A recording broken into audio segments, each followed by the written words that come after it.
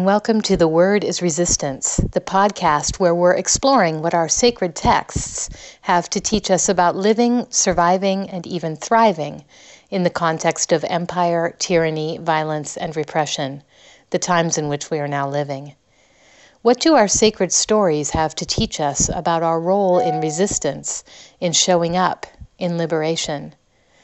This podcast is designed to be a resource for white people who are realizing that following Jesus in this time and in this country means listening to, learning from, and joining in with the struggle against racism and white supremacy. We welcome your feedback and especially appreciate feedback from and accountability to listeners of color. My name is Nicola Torbett, and I'm one of many lay leaders at First Congregational Church of Oakland. I'm also a member of Showing Up for Racial Justice, or SURJ, and this podcast is a project of SURJ Faith. As I work on the material for this week, I'm thinking a lot about a City Planning Commission meeting I attended a few days ago. Led by Native American community members, those of us giving public comment urged the Oakland City Planning Commission to repeal their decision that would prohibit a local group of indigenous leaders from holding ceremonial sweats on an East Oakland property because of neighbors' concerns about smoke, parking, and noise. Now, I have to confess that I don't like attending Planning Commission or other city government meetings. They depress me. In fact, some of us have wondered aloud if City Hall might be haunted by dementors. Remember dementors, those chilling, soul-sucking Harry Potter spirits whose presence can be detected by the sudden debilitating despair they provoke? Well, I believe dementors may have taken over City Hall. It's the best explanation I can come up with. You see, in Oakland, we have witnessed any number of proven, dedicated community advocates win local elections, often with the help of their fellow activists, and then inexplicably become tools of gentrification, seemingly unable to stand up to real estate developers and other moneyed interests. We're joking, of course, when we talk about the dementors, but sometimes I wonder. Sometimes I wonder if the assumptions, the ideological components that make up white supremacy and patriarchy, capitalism and neoliberalism, sometimes I wonder if those assumptions are dementors. Sometimes I think these ideas are spirits that take people over and so rigidly confine our thinking and feeling that we can't resist perpetuating systems of inequality, can't even really think critically about them. I know that when I prepare to speak at city meetings, I have to work hard to stay clear, to free my mind and heart from what is realistic. In other words, what fits comfortably into the governing discourse of those rooms, which after all are steeped in white supremacy from the earliest days of settler colonialism until now. So it's hard to go to those meetings. It's depressing and soul-numbing. But those meetings are where real policy gets made and implemented, policy that has real impacts on our material and spiritual lives. And so it's actually really important to go. And this time I felt like I was at some kind of teach-in or Native American ceremony or interfaith worship service. There was so much deep wisdom dropped by members of the community who spoke during public comment. There was so much spiritual power being channeled into that room. And you know what? We won. We were able to shift the frame of the conversation from a neighborhood dispute devoid of history that presumed that all parties stood on equal historical playing ground to what it really was, which was a case of religious discrimination rooted in fear of brown and black people practicing indigenous spirituality. The commission reversed its decision. There's still work to do, there are still details to work out, but the sweats will be allowed to continue. All of this has me thinking about how and even whether Christian discourse has the power and the moral authority to interrupt the governing ideology like that. Can our tradition be sufficiently decolonized so that it too can disrupt the logic of empire, colonialism, and white supremacy? How do we free Christian discourse from the ways it has been steeped in oppressive ideologies and used to perpetuate harm against people of color, Native people, queer folks, and practitioners of other faiths? Is it possible? These are some questions I'm bringing with me to this contemplation of the lectionary texts for July 30th. Courage, sisters, don't get weary. Courage, brothers, don't get weary. Courage, people, don't get weary. Roll away belong. We've got a rich scriptural stew to work with this week. I'm going to be focusing on the Romans passage and the mustard seed parable from Matthew, but I'll also work in a quick nod to the First Kings and the pearl of great price along the way. This week's passage from Romans contains what I find to be some of the most beautiful and stirring language of our tradition. Paul writes, "Who will separate us from the love of Christ? Will hardship or distress or persecution or famine or nakedness or peril or sword? No, in all these things we are more than conquerors through him who loved us. For I am convinced that neither death nor life, nor angels nor rulers, nor things present nor things to come, nor powers nor height nor depth nor anything else in all creation will be able to separate us from the love of God in Christ Jesus our Lord." It's so beautiful. And it's not without problems. I want to come back to this more than conquerors language. But first, I think it's really, really important to linger in a love that is this powerful. So powerful that neither death nor life, nor angels, nor rulers, nor things present, nor things to come, nor powers, nor height, nor depth, nor anything else in all creation can separate us from it.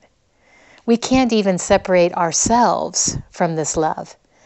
In last week's lectionary psalm, we heard, "Even if I make my bed in hell, you are there.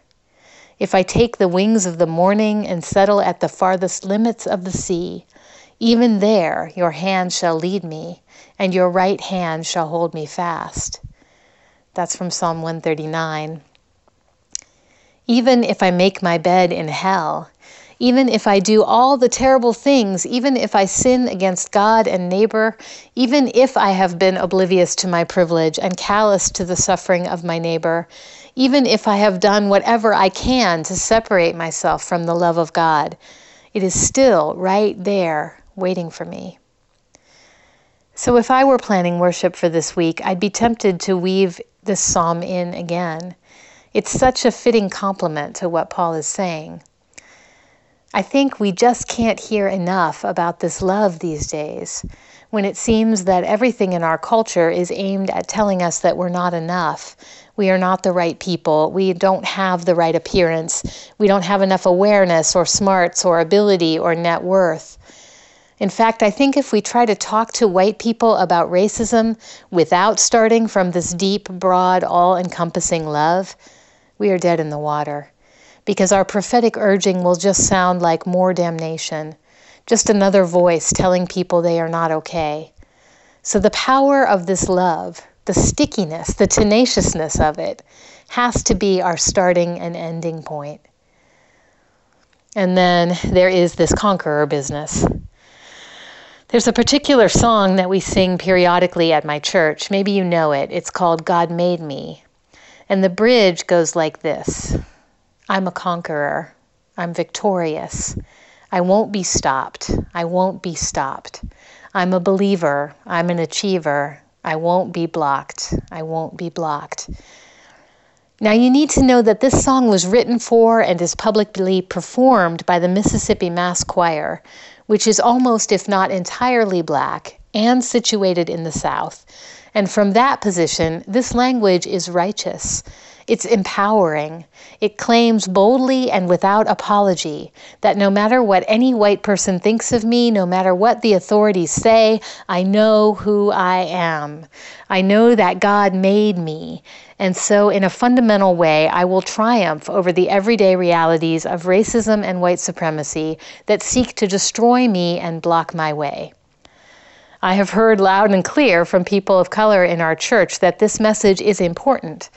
So we continue to sing the song because one of the things I am working to learn is that not everything has to work for me as a white person, that part of living in multiracial community is allowing my own preferences to be decentered.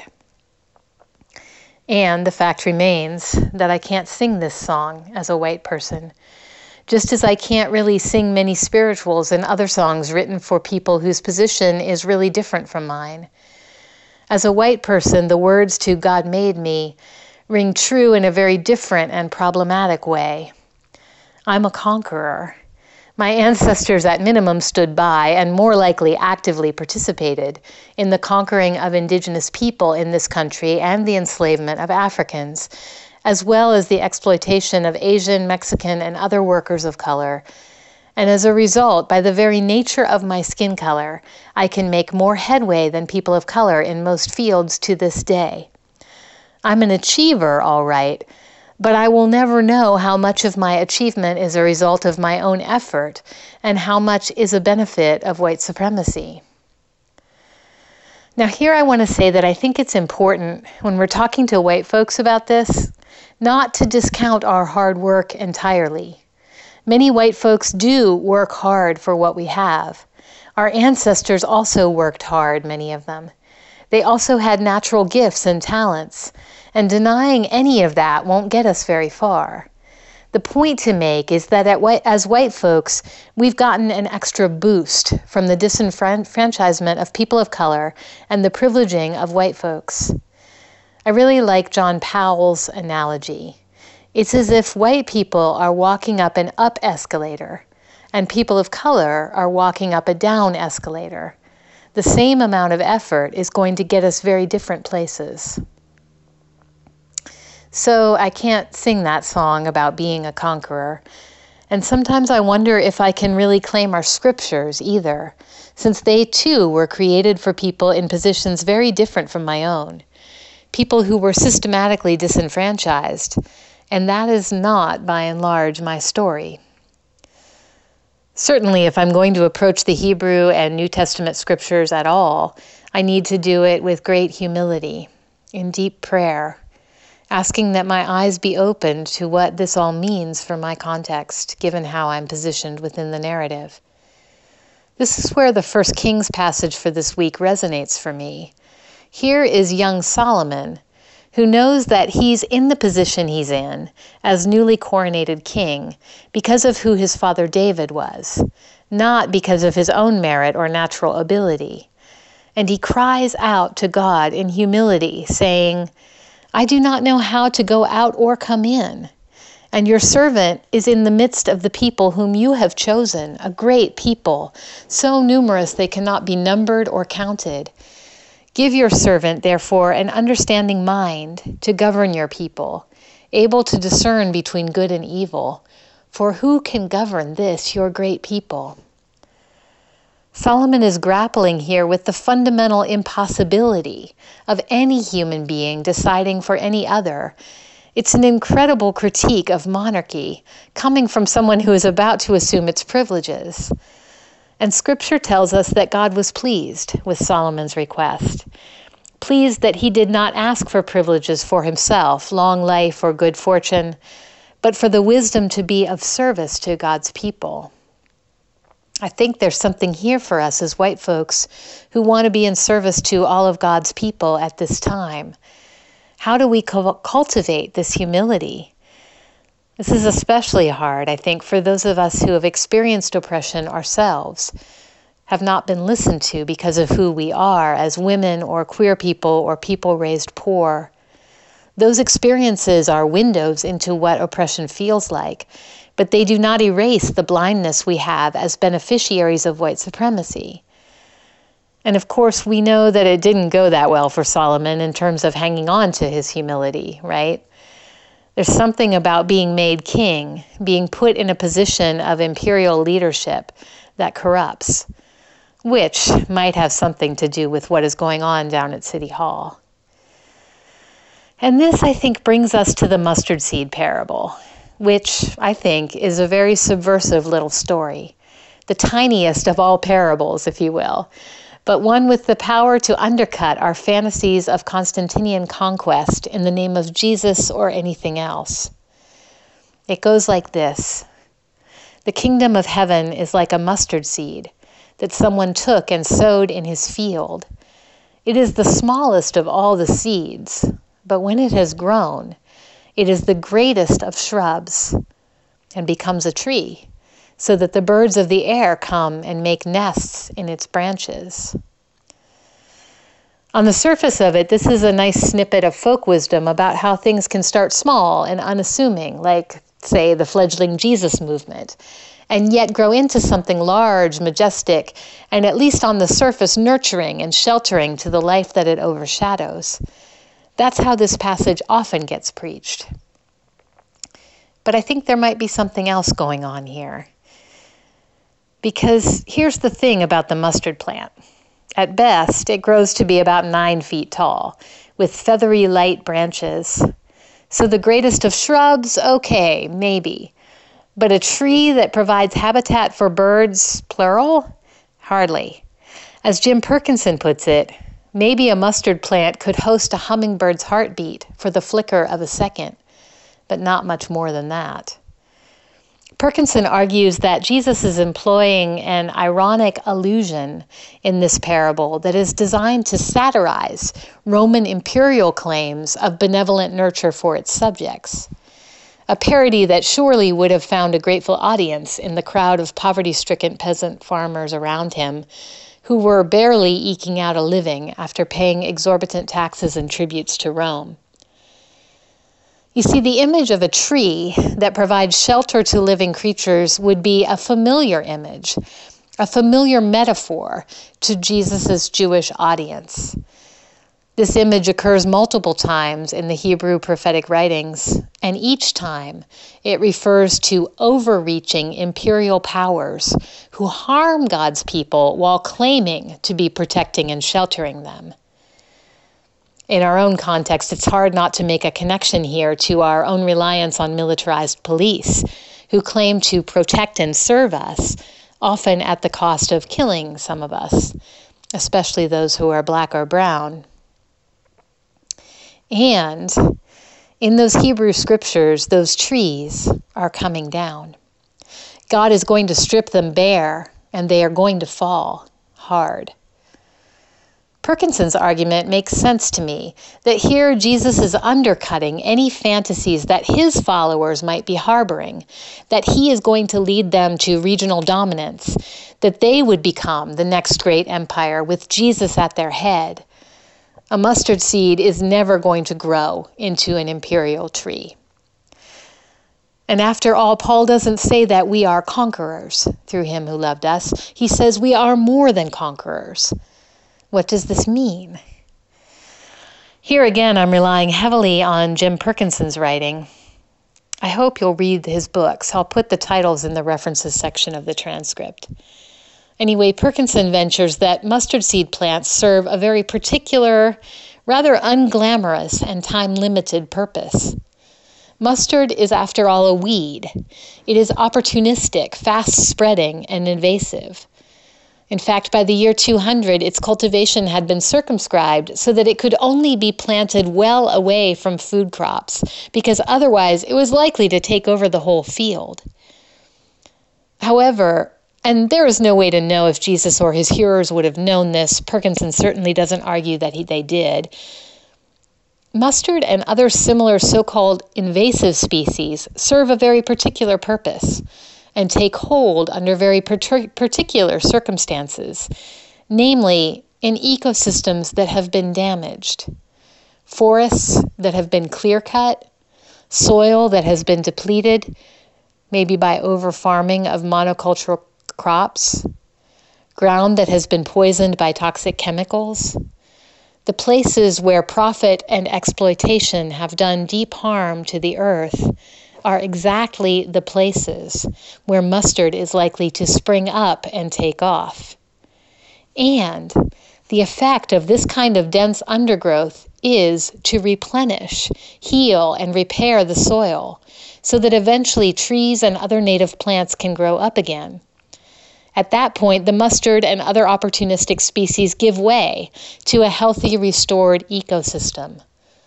Mustard lives in order to die that other species may live. Deep, isn't it? I wonder if this might give us some ideas about what it might mean to be more than conquerors, what it might mean to offer our bodies as living sacrifices, as Paul will go on to urge us later in Romans. It might be a lot less grandiose than we had hoped. It might mean not so much winning the world for Christ as one more dominating power, but instead serving alongside communities of other faiths to remediate the soil that has been poisoned by white supremacist, patriarchal, neoliberal, extractive, capitalist worldviews. The end result would be not one totalizing system with a Christian God as king, but a whole healthy ecosystem of diverse meaning-making systems with the power to fight off together the dominant worldview that is currently threatening to destroy all life and that is haunting our city halls and other houses of government and depressing everyone who comes near them. I also wonder if white Christians may not be the mustard, the particular pungency that the soil most needs right now.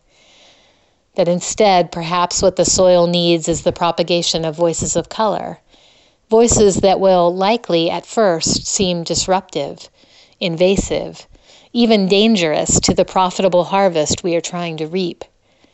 What I hear God saying through this week's scriptures is that God is going to trouble the grain fields. God is sowing a disruptive seed that is ultimately a healing seed. And God is going to do this through the least of these, the smallest seed, those most impacted by oppression. In the meantime, we who benefit from the imperial order and profit from the imperial grain field are likely to experience this as loss, as chaos, as descent, not just in terms of financial security, but also in social status. Being more than conquerors for white folks in this time might mean incurring some significant ego losses, dying into new life. Luckily, Paul reminds us for just such a time as this, that neither death nor life, nor angels nor rulers, nor things present nor things to come, nor powers, nor height, nor depth, nor anything else in all creation will be able to separate us from the love of God. Being more than conquerors means recognizing that there is something beyond loss, beyond obscurity or failure or even death, that beyond all that lies the everlasting love of God. And that love is our true security and the true pearl of great price for which we give our entire lives. Amen. We are building a new world. We are building a new world. We are building a new world. Builders must be strong. For the call to action this week, I'm going to recommend that you take some time to immerse yourself in the perspectives of theologians and other thinkers of color, especially women and LGBTQ folks. Then think about how you can sow those mustard seeds among those who listen to and respect what you have to say. Do this whether or not you instantly agree with what those voices have to say. In fact, do it especially if those perspectives challenge you. Go public with your wrestling. Quote people of color, and not just Martin Luther King, in your sermons. Post quotes from people of color on Facebook and Twitter. Link to bloggers of color from your blog.